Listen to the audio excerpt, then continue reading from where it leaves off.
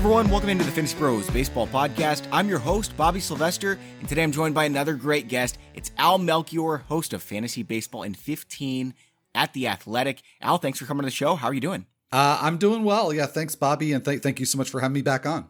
Absolutely. Always fun to have you on, Al. Looking forward to getting your insight as well. And you know what, guys? Baseball is back. Now, it's not exactly what we expected, and maybe they won't end up playing. Al and I were actually talking about that before the show. We'll see what does end up happening, but right now they're saying 60 games, and there is a contract with this as well. So 60 games, they're only going to be playing against their division rivals, and the AL East is going to play against the NL East. So we won't see any NL East against NL Central or NL West. It's going to be a very strange season. We've got the DH in both leagues. We're going to be talking about the impacts of all of this, the shortened season, the DH, players returning from injury, and we're going to each share 5 risers based on all of this information and 5 fallers. Before we get into that, though, I want to tell you that we've got 2 giveaways. We're giving away a Fielder's Choice wallet, which is made from vintage baseball glove leather. We're also giving away a Trevor Story signed Rockies jersey. And if you want to enter in to win this, all you need to do is head on over to Apple Podcast or Stitcher, leave us an honest review, let us know what you think about the podcast,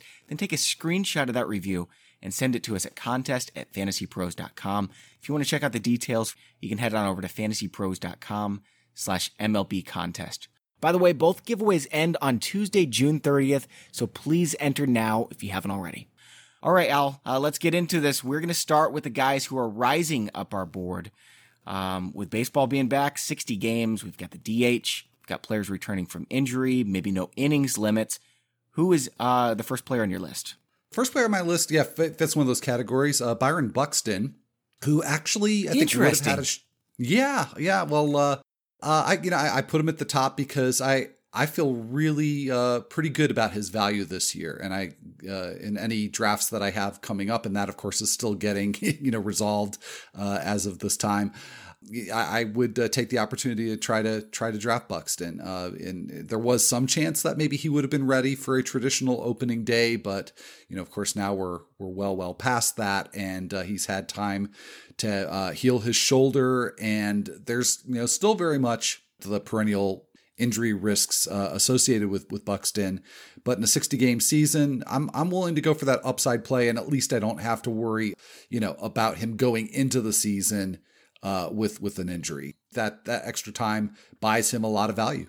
This is why I love to have these conversations, because Buxton wasn't even on my radar as somebody who's impacted by this, and you're absolutely right from several angles. I mean, he's recovering from the injury. He's less likely to get hurt in a shortened season.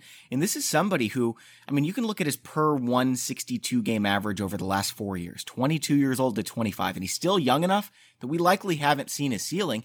And this is somebody who's a 17-28 home runs to stolen bases. Not a great batting average, but that's somebody who's going to help you in the later rounds. And he's got room for more as well. I wouldn't be surprised whatsoever if he puts up a per 162 game pace. And I'm going to keep using that language, per 162 game pace, because if I say, this is what I think he'll do in 60 games, that doesn't mean anything to you. Nobody can, do that translation in your mind. So per 162 games, I think Byron Buxton could be a 25-25 type of guy with a 270 batting average. And if he does that for 60 games and stays healthy, that's a top 50 fantasy player. Absolutely. Yeah, absolutely. So, I've heard a lot of analysts talk about variance plays, and I'm not sure how I feel about that just as a general rule, but I just like the value that I'm probably going to get with Buxton. And, I don't know how much of an adjustment other owners are going to make in terms of him being healthier now than he would have been in March or April. So right now his ADP is 175. Some other guys going in that range. We've got Tommy Edman going 40 picks higher. I'd rather have Buxton, no doubt about it.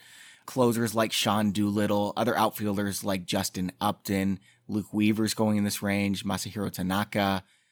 I'd rather have Buxton than all those guys. Maybe Luke Weaver, but that upside with Buxton. And you know what? If he gets hurt, you cut him then. He's going to be useful until he gets hurt, but it's going to be a quick moving season. I'm trying to catch lightning in a bottle. And maybe he doesn't, maybe in 2 months, he stays healthy. That's the other thing too, with some injury prone players. We've seen him stay healthy for 2 month stretches, right? That's right. All right. I'm going to start off with a guy who, really qualifies in 2 of these categories. Formerly injured player who benefits from a delayed start, and pitchers who were on innings limits who will no longer be on innings limits because nobody's going to pitch 150 innings. It's Shohei Ohtani, and this guy is just extremely good inning for inning. Now, if you're in one of these leagues where you can use him in both the DH and the starting pitcher, he's so much more valuable. But in those other leagues, I mean, he's going well outside the top 10 rounds, and this is somebody inning for inning I think is a top 10 starting pitcher in baseball. I'm not saying he's going to get, be pitching deep into games and finish as a top 10 fantasy starting pitcher. He's got the upside, though, to be a starting pitcher 2, and you're getting him at a starting pitcher 3 or starting pitcher 4 price. Yeah, and, I think if not for the fact that the Angels have been talking about using a 6-man rotation, and there's no reason to doubt that they'll use that and stick with it. I mean, I think he's got ace potential, but certainly the lack of really an opportunity for him to have 2 start weeks, that I still think even with that, you could probably get SP2 value from Ohtani. Sure. So if you extrapolate his 2018 season out to a full year, and I get it, there are, smaller sample sizes don't always translate. Now, when you have somebody who is better than Yu Darvish and every single Japanese pitcher before him at a similar age, and he comes over and he's this incredible phenom prospect, you do think that the sample size might be able to translate to a full season. And what he was looking at, 3.31 ERA, 1.16 whip, 214 strikeouts in 176 innings. He's probably going to pick up, 15 wins at a per 162 game pace as well. This is a very quality pitcher. And mind you, he did that as a 23-year-old. Now he's 25 years old, turning 26 in a couple of days. So this is a value that I'm wanting to get a lot. And this is one of the reasons that I'm waiting on starting pitcher if I'm doing a draft in the coming month, is because there's so many values like that. And I'm going to share a couple more names in a few minutes. Who do you have as your number 2, though, Al? All right. Well, I'll just add pretty good hitter, too. That's right. Yeah. Yes, he is. Don't forget that. So the next guy on my list is actually somebody that Derek Van Riper and I just discussed on Fantasy Baseball in 15, and that's Avisail Garcia. Yeah. And, well, I think probably just about everybody in our community, we've been periodically doing DH analysis for NL teams. And I just think that the Brewers, and there's actually, there are 2 teams where I think there's a clear winner, at least 2 teams, but 2 in particular. One is the Brewers. The other is a team I'll talk about shortly. But the Brewers have a situation where there is a clear winner here in Garcia because, and in fact, Craig Counsell's even talked about the fact that, with the DH slot, he can play Justin Smoak pretty regularly at first base. Ryan Braun can just slot in at DH. And, so that log jam that you have with Smoak and Braun, that's, kind of magically evaporated now. Those 2 and Garcia are 3 of my favorites, by the way. So this is magical for me, especially in the leagues I already drafted in. Yeah, it's a good. Not to slight the other 2, Braun and Smoak. I think they've got some appeal too. But I think by all accounts, we were looking at an outfield rotation, and clearly Garcia was going to be the one probably sitting the most among Yelich and Kane and himself. Well, now he's got an outfield slot, an everyday job, I think pretty much to himself, and like the fact, and actually DVR.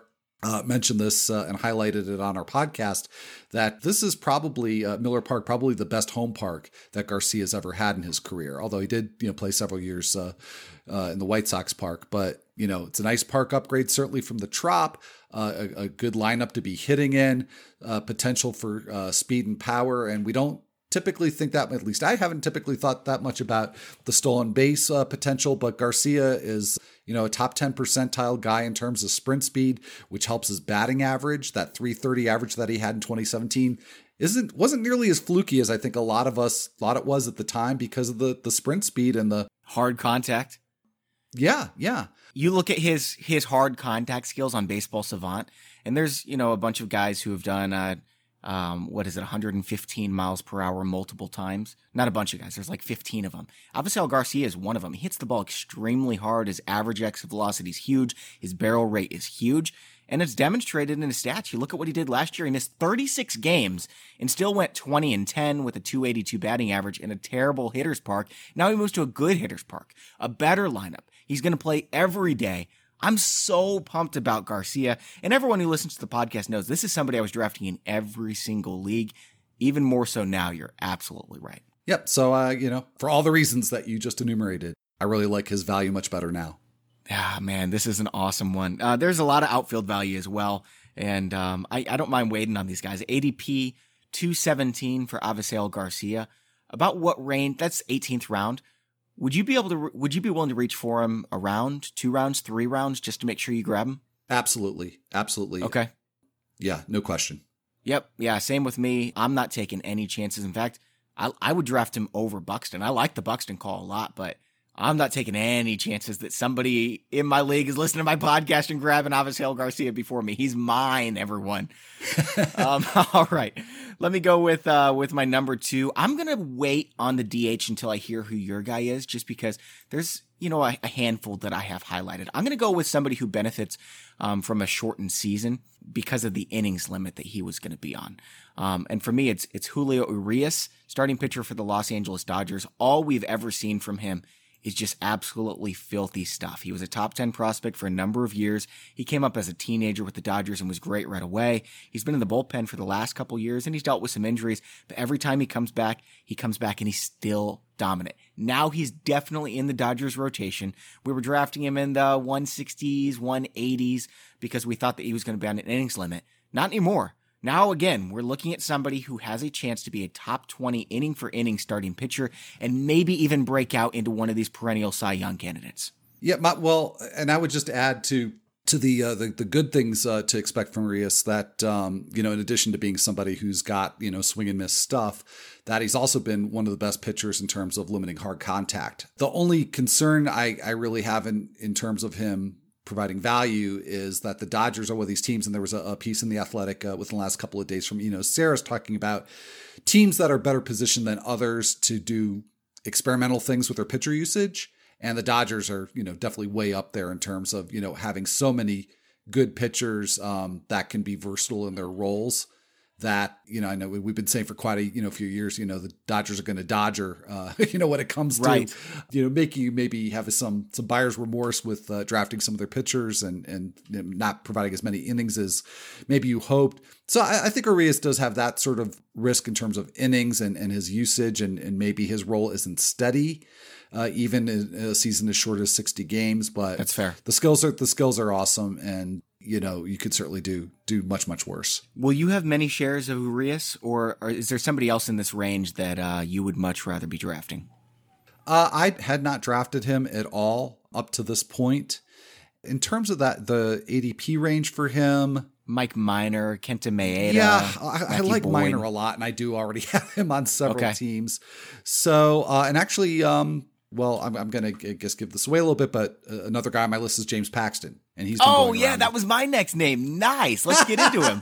Maybe we should just go right into Paxton then. Oh man, he's awesome. I strongly would prefer Paxton. I mean, there's no question about his role. There's no question at this point about his health. Me too. More than I would going into any other season. So I'd draft Paxton in the top 100 if I had to. Yeah, and I imagine that ADP will be going up, maybe going closer to 100, but I'd definitely be willing to, if it's a reach, I'll reach in the top 100. I'm just, by the way, going to go back and add one more name looking at ADPs here.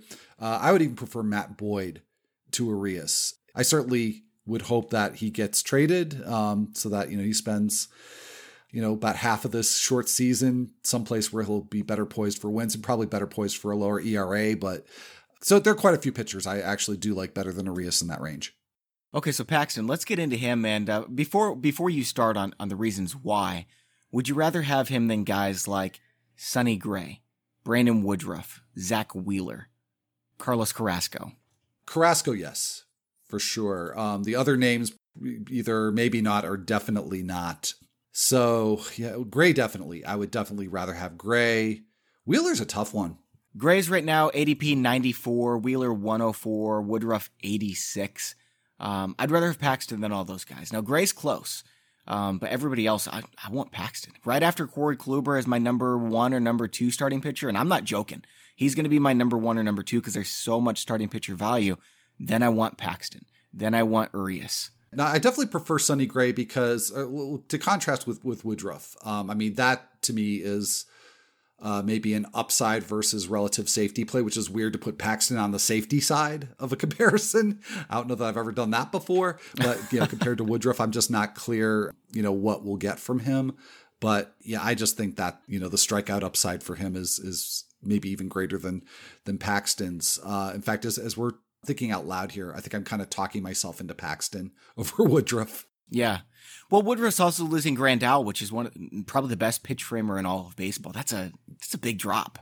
Yeah, that's a great point.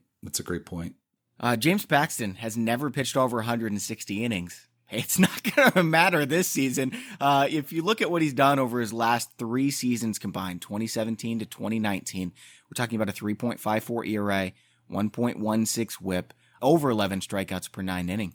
This is one of the better pitchers in baseball, and I get it, he's in Yankee Stadium, but their trade-off is the ratios for the wins, and we saw that a little bit last year when he won 15 games in just 150 innings. Yeah. By the way, yeah, I know you wanted to cover 10 players here, and we've got one duplicate. I had a pitcher that I had a really hard time cutting off my list. We'll do extra then. That's fine. Yeah. I mean, I've got like 20 names, so it's really hard for me to cut them down. But yeah, why don't you give me your extra name here? Because I've already talked about all my guys so many times, Okay. Yeah, well, the guy I wasn't going to talk about but wanted to talk about is Michael Kopech. Just because it's a situation now where it looked like he was going to be the odd starter out. And granted, when you're talking about a 162 game season, there probably would have not been an opportunity for him somewhere along the line to get into the rotation. But why not start him in the minor leagues? And now there's no minor leagues. Exactly. So I was just recently reading a piece, I think it was on MLB.com, and talking about the White Sox plan for Kopech. And, it sounds like they are one of these teams that may be a little experimental with roles. And, so while that's maybe not as good for Kopech as having a longer season where maybe he would have had an opportunity to win a spot outright, it's better than him being completely shut out of a role at all. And, again, in case of in certain weeks or in a daily league, even better when you can, make decisions to, put him in or out of your rotation that, more in time with news that maybe comes out about him making a start. I think he's going to be, really valuable for those games when he is starting. He is dynamic. He is so special to watch pitch. And I was going to name 2 other rookies like this. Brendan McKay, who was probably going to start in the minor leagues. AJ Puk, who's probably going to start in the minor leagues. I think both these guys are going to be in the rotation from the get-go now. And all 3 of these rookie starting pitchers were just dominant and filthy in the minor leagues. And there's a lot of people out there who say, well, I'm not going to draft a guy that I don't know anything about. We've never actually seen him do it against major league pitchers. Yeah, there's a few examples. Tyler Glasnow, a top 10 prospect who came up and just really struggled with his command. Brendan McKay does not struggle with his command. Michael Kopech has really good stuff. He's got command of his pitches. AJ Puk, okay, that one's a little bit risky, but we're also talking about somebody who could strike out, if he were to pitch 200 innings, could strike out 280 guys. His stuff is that nasty. So I'm willing to take a chance on guys like this because how many times have we seen these rookie starting pitchers come up and they're nasty from day one? Walker Buehler, right? Chris Paddock. You guys remember these names and you're scratching your head wondering, well, how did this guy get Walker Buehler in the 20th round? Well, it's because you were sleeping. There's a good chance that Brendan McKay, Michael Kopech, AJ Puk, 2 of these 3 guys are going to do that kind of thing. And Jesus Luzardo as well, but now he's going in the top 120 picks and I'm still drafting him. Yeah. And I've got one more, so might as well Nate Pearson, who I think now has a much better chance of pitching a significant portion of the season. I don't think I'm certainly not alone in seeing it that way, but his ADP currently on Fantasy Pros 293, and I imagine that will shoot up. But if it stays anywhere close to that, then he's going to be somebody that you can take a late round flyer on. And man, what an opportunity to get somebody who could be pitching maybe the whole season, such as it is, with the upside that he has as a late round pick in a 12 teamer. That'd be hard to pass up. What do you think about Mackenzie Gore, Casey Mize? Mize is with the Tigers, and so there's no sense in calling him up. And then Mackenzie Gore, it's just such a logjam there in the Padres rotation. Like, I can't see them getting him in. But these are 2 other nasty pitchers. I don't have either yet. Yeah, I don't think I will. Mize I go back and forth on him because the reports I see go back and forth that I've seen reports, during these, last 2 or 3 months where, there's been maybe speculation or more than speculation that well, the Tigers, they want to get him innings, and you expect to see him a lot this year. And then I've seen other things that say just the opposite. So I don't know what to make of it. Maybe the Tigers just aren't clear themselves on the plan, or maybe they're not eager to divulge it. But I mean, I can certainly see a scenario where Mize is an impact player this year. I think it's maybe less likely with Gore, because as you said, it's much more of a logjam there. It's a little bit harder. Someone would have to get hurt, yeah. Yeah, exactly. Which is going to happen eventually, but does it happen 10 games in or 40 games in? Yeah, I think all things being equal, I'd actually probably rather have Gore, but not that, not that I would have a problem with having either one on a roster, but I may not wind up with either of them just because of the uncertainty around them. Instead, I'm just going to draft somebody who's twice their age, Rich Hill, because he's coming back. He's back from his injury. He's healthy now. And you want to talk about someone who inning for inning is amazing. Over the last 5 years, he's one of the top 5 pitchers in baseball inning for inning when you take OPS against, strikeouts per 9, whip, ERA, no matter what you want to look at. He has been amazing. Now, he needs to stay on the field. He's had some blister problems. Is that right? And I believe they're changing the balls back to the seams being raised. And if that is the case, maybe Rich Hill will deal with some blister stuff. But regardless, until he gets hurt, if he gets hurt, he's going to be awesome again. And you can get him for super cheap, almost free. And he's another guy, just like Avisail Garcia. I'm reaching for him 5 rounds to make sure that nobody else gets the same idea, because he's worth it. He's worth more than that. I'm with you 100% on that. And whatever it is, as far as you have to reach, you're not going to be having to give up much to really call it even a risk. And the payoff could be immense. So that's a fantastic call. All right, who's your next guy? This is my last riser that I got. Okay. So the DH? DH situation, Marlins. Jon Berti. Yeah. I was certainly rooting for him to get a regular role going into this year. The Marlins getting Jonathan Villar, made that, much less likely. And, then even after the Marlins acquired Villar, there were still, I saw reports that, well, Berti's versatile and, he'll get his playing time. But with DH, I just feel like it's pretty much guaranteed. It's a good name. Again, wasn't even on my radar, so thank you, Al. Well, I'm in 2 out of the park 2020 sim leagues, and in one, the one for the Athletic, I've managed the Astros, which was definitely interesting, and the other one I'm managing the Marlins. So I've been really acquainted with that roster, and with full-time play, I mean, Berti is somebody who maybe has a shot at even in a shortened season, 15 steals, maybe 20. With a decent average and even a little bit of pop. So that's just the steals alone, though, make him somebody that I'm definitely going to be targeting now that I'm much more confident in his playing time. His per 162 game pace so far through his career, 13 homers, not bad. For a 38 stolen base guy, 273 batting average. That'll do. 114 runs. Yeah, absolutely. I don't know, where the Marlins would necessarily hit him in the batting order. That could be a crucial thing for his value, but getting somebody who may be underrated, who's got stolen base potential, that's somebody I'll be looking at in every draft. ADP 260, by the way, so you can get him 22nd, 23rd round. I'm going to go with another designated hitter, and this is somebody that I've brought up a few times, but I'm bringing him up so often because I don't want you guys to forget about him on draft day. How many times have we seen these rookie hitters just dominate from the get-go? Right? Last year it was Pete Alonso. Before then, Carlos Correa, Aaron Judge, over and over and over again. Cody Bellinger, right? Trevor Story. This year it's Dylan Carlson. Dylan Carlson is going to play now for the St. Louis Cardinals with the DH. Now he's going to be in the outfield. I think Dexter Fowler is going to be the designated hitter, or Matt Carpenter is going to be the designated hitter, and Tommy Edman moves to third, and Harrison Bader's out. Dylan Carlson will not be held back in the minor leagues, and when he plays, he's a true 5-category, MLB-ready, polished hitter who was leading spring training in hitting. He's ready to roll.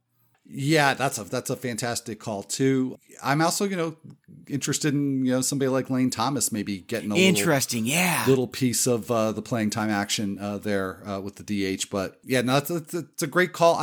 The one thing I worry about just a little bit with Carlson, and actually this is a great example of the pull that I feel between looking at minor league stats and looking at scouting reports.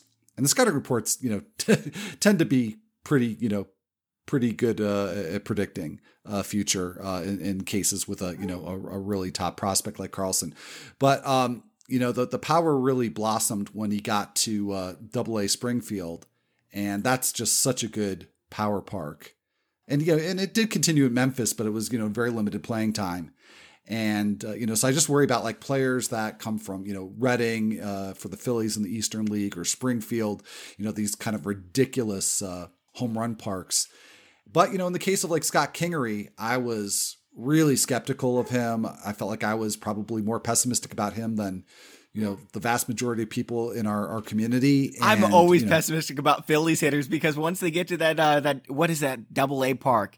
Yeah, Reading. All of their stats are just bonkers. So I was nervous about Rhys Hoskins too, but he's a different brand. Yeah. So, the point being that, whether it's Hoskins or Kingery, they're just fine. Plus, they also have a pretty good park to call home now too, which doesn't hurt, but less so for the Cardinals that are coming up from Springfield. But I'd like to see how that translates to not only major league pitching and not only a pitcher friendly park, but just making that transition. That's fair. But like I said, if you trust the scouting reports on Carlson, he'll be just fine.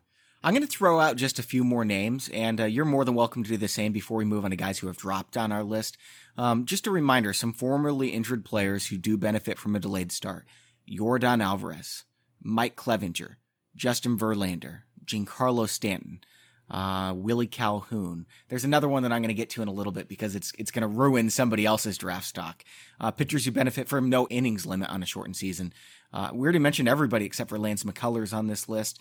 And then other hitters who might benefit from a DH, Sam Hilliard for the Colorado Rockies, J.D. Davis for the Mets, Austin Riley for the Braves, Nick Senzel for the Cincinnati Reds, Will Myers for the Padres, and Jay Bruce for the Phillies is somebody who recently came on my radar, who's probably going to play every day now. And he's a smasher. Now, the batting average isn't going to be there, but per 162, he'd probably hit 30, 35 home runs with a lot of RBIs in that lineup and ballpark. Yeah, absolutely. So, I think every one of those players definitely gets a boost in value. All right, let's move on over to guys who are falling down our list, and I'll let you go first. Who do you have for us? Okay, well, actually, I'll start with Nick Solak because it segues from your mentioning of Willie Calhoun, who exactly, yes, should play a full season, fully back from the broken jaw, and when he sustained that injury, that cleared up some confusion I had over Solak's path to playing time, and it would certainly mean some moving parts in terms of opening up a spot in the outfield, and maybe that would translate into Solak getting a little bit more time, maybe at DH. So I'm not so sure now where Solak gets his playing time, and he was somebody who, if we were playing the full 162, I would have been pretty eager to take a flyer on and figuring, well, okay, early on, he gets his playing time. Maybe he makes it hard. Sort of like Danny Santana last year. He makes it hard to get him out of the lineup once Calhoun comes back and they figure things out. But now that looks like less of a possibility. Right. I'm going to go with, I don't know how to say this, every single catcher besides JT Realmuto. Because Realmuto is another guy that just moved so far up my list because he benefits from the DH as well. He can play now. He can start at catcher 4 days a week and then DH 3 days a week because his bat is that good. Him and maybe Wilson Contreras will benefit from the DH. And so Gary Sanchez and Realmuto were neck and neck. I think people maybe preferred Realmuto, but at this point, it's not even close. And so all the catchers fall down my list except for Realmuto, maybe Contreras, maybe Wilson Ramos. That's a really interesting angle that I hadn't really thought about. It makes a ton of sense. By the way, my dad brought this up, by the way, so thanks to my dad for it. All right, give him credit. Yeah, the name of Victor Caratini though popped into my head when you were talking about other catchers and specifically Contreras, because he could play maybe give Rizzo a breather every now and then, play a little first, back up at catcher, and maybe he becomes at least a part of the DH solution for the Cubs. Cubs have a ton of players that could fill in there. So maybe not any one player really benefits that much. But if anybody does, probably Caratini, just because a small bump at the catcher position goes, I think, goes a longer way than at other positions. And while you're giving your dad credit, I will give my athletic colleague Michael Beller credit for putting Caratini on my radar. Beller's awesome, and Caratini, I mean, he's a top 15 catcher hitter in baseball. He's just behind Contreras, so we don't really see that much. We don't know that. Right now, his ADP is 33 among catchers. With this news, yeah, I'm bumping him around 20, 21. So if you're in a 2-catcher league, I think that's a really quality guy to target. Who do you have for your second faller here? Miguel Andujar. And I feel like that's not a hard one to explain because you've got, not only Stanton back, but you've got Aaron Hicks back and possibly Aaron Judge back as well. So that really squeezes Andujar in terms of possibilities for him to get outfield reps and probably even possibilities for him to get DH reps. Yeah, I agree with that. I've been a little low on Andujar all along. What do you think about Urshela? Do you think that there's a chance as well that he gets fewer at-bats? Because I'm nervous about drafting both those guys. I honestly can't give you a good reason why I'm not worried about Gio Urshela, but I'm not. Okay, yeah. But I think in terms of, impact, Andujar, I was actually very surprised at where he was being drafted, even with everybody appearing to be out early in the season. I want to say it was like mid 100s, maybe like 130-ish. 211 is what it's at right now. So yeah, it was probably lower 100s. Yeah. Regardless, I'm not drafting him in that range. For somebody who might not even play, and if he does play, it's kind of a question mark, because his underlying metrics his rookie season were so bad compared to his real life performance that it made me kind of nervous about him moving forward. And then he got hurt. He was one of my big fades before he got hurt. Yeah, that's obviously a very different picture right now. But maybe he does wind up squeezing Urshela for playing time. But I think Urshela really established himself last year and, took advantage of Andujar vacating that third base spot in the lineup. And, I think he's going to have to lose playing time rather than have it taken away. So my second guy, this has little to do with the shortened season and everything to do with the rumors that everyone was going to be playing in the same ballpark, or everyone was going to be playing in Arizona or Florida. Now that we know that teams are actually in their MLB park, I've moved Brandon Belt way down my list. He was the first baseman I was going to be targeting. But now that he's going to be playing half his games in San Francisco and frankly against only teams in the West, in the NL West and AL West, I'm not as interested anymore. In fact, I won't have any shares. Yeah, I think, for me, he didn't have much appeal to start off with. And then, like you said, the idea that he gets a much, much better ballpark, that would be something that would put him on the radar. And now with that taken away, he's kind of back to being really like an NL only option for me. So I totally get that. All right, let's move on to your number 3, Al. Who do you have for us? All right. This one is maybe a bit of a reach, and it's very kind of particular to like my February, March faves. But Willy Adames, I don't like the schedule setup for him. He was somebody that I was very much targeting late in drafts as a sleeper, somebody who finished strong, somebody who hit for a ton of power in the visiting AL East parks. And, but, not necessarily a lot of raw power, but somebody who could take advantage of that schedule. And now that, I feel like, and granted, it's only 20 out of the 60 games that, teams are going to be facing the opponents in the other league. But, I still feel like that's enough to kind of water down the appeal of Adames. I mean, that's one third of their season. Yeah, that's a big deal. Yeah, and granted, I mean, if we can break that down further, so going to the NL East, Washington has a pretty good hitters park. Clearly, Philadelphia does, but those other 3 are pretty brutal. And so you take the half of the games that he's playing at the Trop, where he hit, I think, only 5 home runs last year, and then you add in Marlins Park and Citi Field, and it's not SunTrust anymore, whatever the new name is, which is not as pitcher friendly as the other 2, but it's not really going to help Adames. It waters down his appeal some. So he's gone from somebody who was, late round flyer target for me, one of my favorite sleepers, to something I'm just kind of meh about and kind of coming back to the pack on him. It seems like years ago that you and I were talking about Adames, and I was excited about him. He was so good in the second half. he really needs to work on his approach against left-handed pitchers, but this is a promising young player. I think you're right here, though. I'm not probably going to have many shares of Adames. And sticking with the schedule, the new scheduling, that's my next guy. In fact, it's 3 guys that I'm going to mash all together here.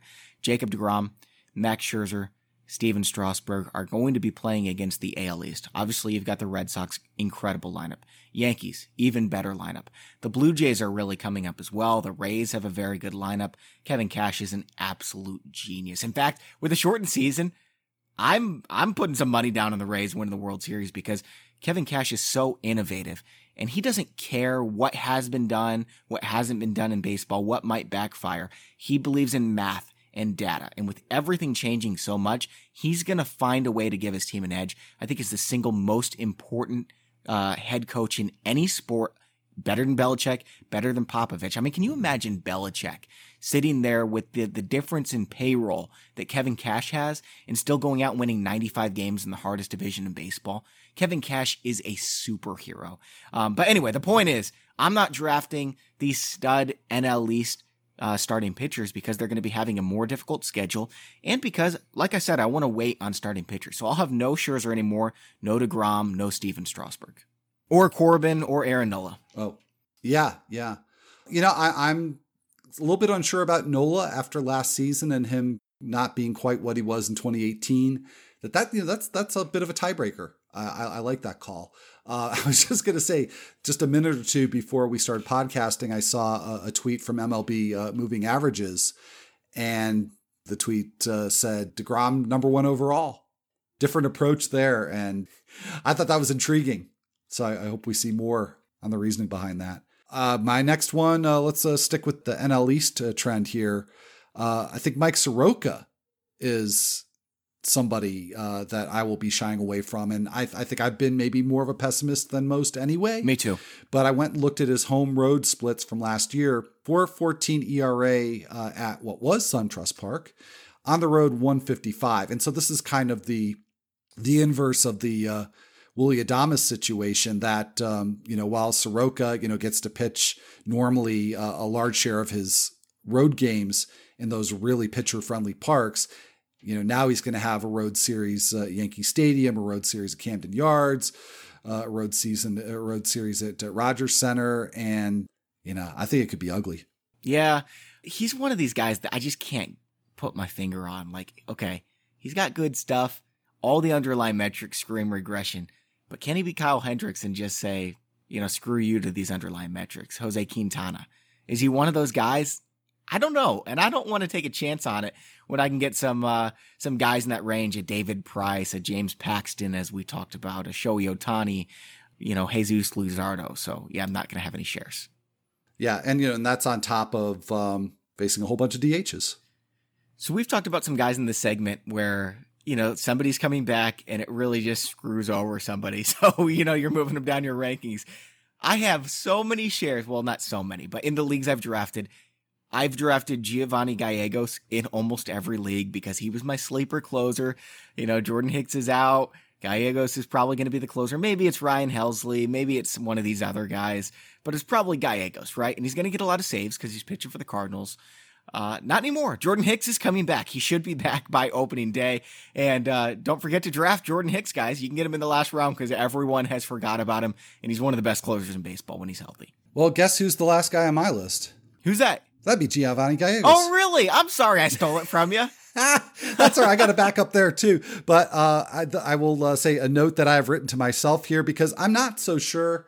I'm not unsure, but I'm not, sure that Hicks will get a chance to close this year. Okay. And how much he'll actually pitch. But it's certainly part of the equation. But also Andrew Miller, who had an unspecified arm issue during spring training. Couldn't feel his fingers in spring training. Yeah. Yeah. And I was not able to, track down anything about, why that was the case. But what I was able to track down was a report that, he's over that now. I know that he hasn't been, what he once was, but, that's kind of at least, neutralizes the impact maybe for Gallegos of John Brebbia having had Tommy John surgery and being out of that equation. So, yeah, so Gallegos was the last one on my list. But another thing that Derek Van Riper and I recently discussed on Fantasy Baseball in 15 is the Mariners closer situation, which is, pretty much was up in the air during spring training. But in spite of that, Yoshihisa Hirano does have a 350 ADP. So, he's being viewed as relevant in deeper mixed leagues. And I won't even go, I think, target him in those leagues now with the news that Austin Adams is good to go. Because to me, he is by far the most skilled reliever in that Mariners bullpen. He's such a good sleeper. Love that you brought him up. Yes. Yeah, so again, it goes two ways. I mean, you can definitely put Adams on your risers list. Probably should have mentioned him maybe. But, I think that this hurts Hirano the most because he seemed to be pegged by us in the fantasy community as the saves guy to target in Seattle. And I think now at best he gets a split share of saves. And I think, I would not at all be surprised to see Adams just take that job and run with it. Adams, by the way, for those of you who don't know, last year, you look at what he did. He had 53 strikeouts in 32 innings, guys. That's amazing. He has to be the closer in Seattle, right? That's a really good name. Him and Hunter Harvey both have my attention, absolutely. My last name is another relief pitcher. Now, this isn't someone who loses his closer job. It's someone who loses the likelihood of ending up picking up saves. So I like to get these very high-end potential closers. If, the closer melts down, loses his job, and Edwin Diaz was awful last year. He's on a short leash, and they've got a guy, Seth Lugo, who has been phenomenal. And if Edwin Diaz was to melt down 20 games, 40 games into the season, yeah, he could lose his job and Seth Lugo could become a top 5 closer. So I was liking drafting him there, getting a guaranteed, 90, 100 strikeouts with quality ratios. And hey, maybe I get 15 saves down the season too. That's not going to happen anymore. If Edwin Diaz loses his job, it's going to happen in the final stretch of the season, right? So what is the upside really with somebody like a Seth Lugo, a Ryan Presley? I'm not really seeing it anymore. Yeah, that's an interesting angle too. And I'm not so sure I see it the same way. I think Edwin Diaz is fully capable of losing that job within a couple weeks. Okay. Given the presence of Lugo and if you take it even further, and how much of a race it is, right? I mean, if it's not going well, you got to change things up quickly, I would think. Yeah, that's a great point.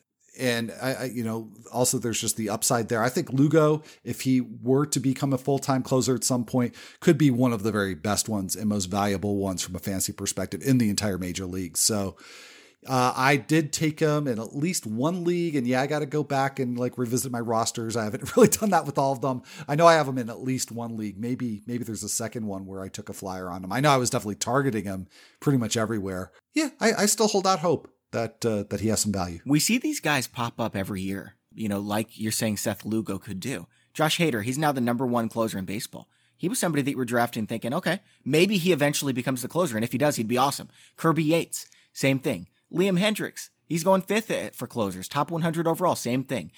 Brad Hand, Taylor Rogers. Who are some guys like that this season that you could see doing that? I mean, is it just another Padres guy, Emilio Pagan? There's not a lot of guys that really stand out to me this year. Maybe Diego Castillo if Nick Anderson's not the closer out in Tampa Bay, but Castillo's kind of been an opener for them. Adam Ottavino, closer and waiting types who could morph into a top 5 closer if they were to get the job. Well, because the name I was going to toss out there, who's already a closer, although he was in and out of the role in 2019, is Jose Leclerc. I think he's got top 5 stuff. And it's just a question of consistency and command for him. And we've seen it from him in stretches. So in terms of somebody who's already a closer, who could be a better closer, a more valuable closer, I would say Leclerc. Yeah, in terms of closers and waiting, I will tell you this is just very top of mind, probably not the best candidate I could think of this, but seeing a report yesterday that Michael Fulmer might be used in relief. What if he did get a chance to close? Interesting. Yeah. Another name is Carlos Martinez. If they decide they don't want him in the rotation, they could put him back at closer. But the one name that I was searching for that I couldn't find, and I couldn't think of him for whatever reason, I was having a brain fart, James Karinchak for the Cleveland Indians. Oh my goodness, his minor league stats. If you thought when we were talking about Austin Adams, that was outrageous, here's what he did last year in AAA, James Karinchak. 30 innings, 16 hits, 74 strikeouts. He struck out 22 guys per 9 innings. That's good, right? Oh man, that is so good. And I get it. Brad Hand is there, but injuries do happen. And if James Karinchak was to become the closer for the Cleveland Indians, who could win the AL Central, we're talking about someone who could legitimately be the number 1 closer this time next year. I certainly got that potential, no doubt. Yeah. All right, Al, that's all for today's show. Really appreciate you taking the time to come on. Fun as always, Bobby. So yeah, thanks for having me on, and hope to be chatting with you again. Absolutely. Yeah, I've been looking forward to this, talking actual baseball with the perspective that baseball could actually happen, right? Guys, give Al a follow on Twitter at @AlMelchiorBB. He's the host of the Fantasy Baseball in 15 podcast at The Athletic. By the way, don't forget to sign up for our giveaways that we've got going on right now. We're giving away a Trevor Story signed Rockies jersey, and we're giving away a Fielder's Choice wallet that is made from vintage baseball glove leather. You can check out the details for the contest at fantasypros.com/contest. All you need to do to enter, and this is an entry for both contests, leave a review on either Apple Podcast or Stitcher. Then send a screenshot of that review to contest@fantasypros.com. By the way, both giveaways end on Tuesday, June 30th, so please enter now if you haven't already. I'm Bobby Sylvester. You can find me at Bobby Fantasy Pro. For Al Melchior, I'm Bobby Sylvester. Thanks for listening, and enjoy your baseball.